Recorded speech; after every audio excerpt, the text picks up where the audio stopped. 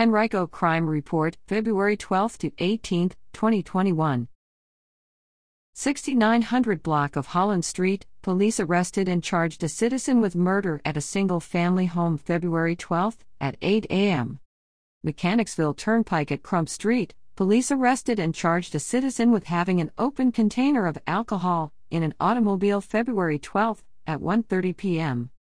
Lakeside Avenue at Barclay Road, police arrested and charged a citizen with driving under the influence, a hit-and-run felony at a vehicle accident February 12 at 5 p.m. 9500 block of Virginia Centerway Drive, police arrested and charged a citizen with aggravated assault at an apartment complex February 13 at 10:27 p.m.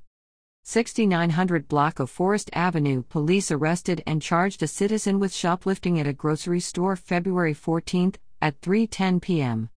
7200 block of W Broad Street, police arrested and charged a citizen with non-aggravated assault at a hotel February 14 at 8:25 p.m.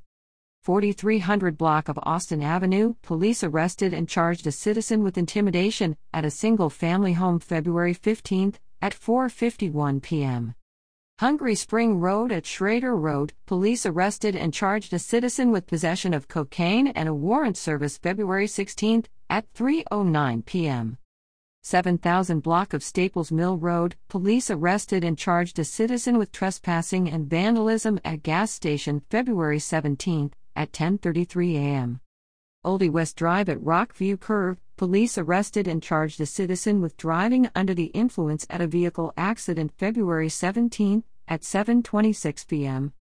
7200 block of W Broad Street, police arrested and charged a citizen with possession of cocaine at a hotel February 18 at 2:30 p.m. 2100 block of Hilliard Road, police arrested and charged a citizen with possession of heroin at an apartment complex February 18 at 4:25 p.m.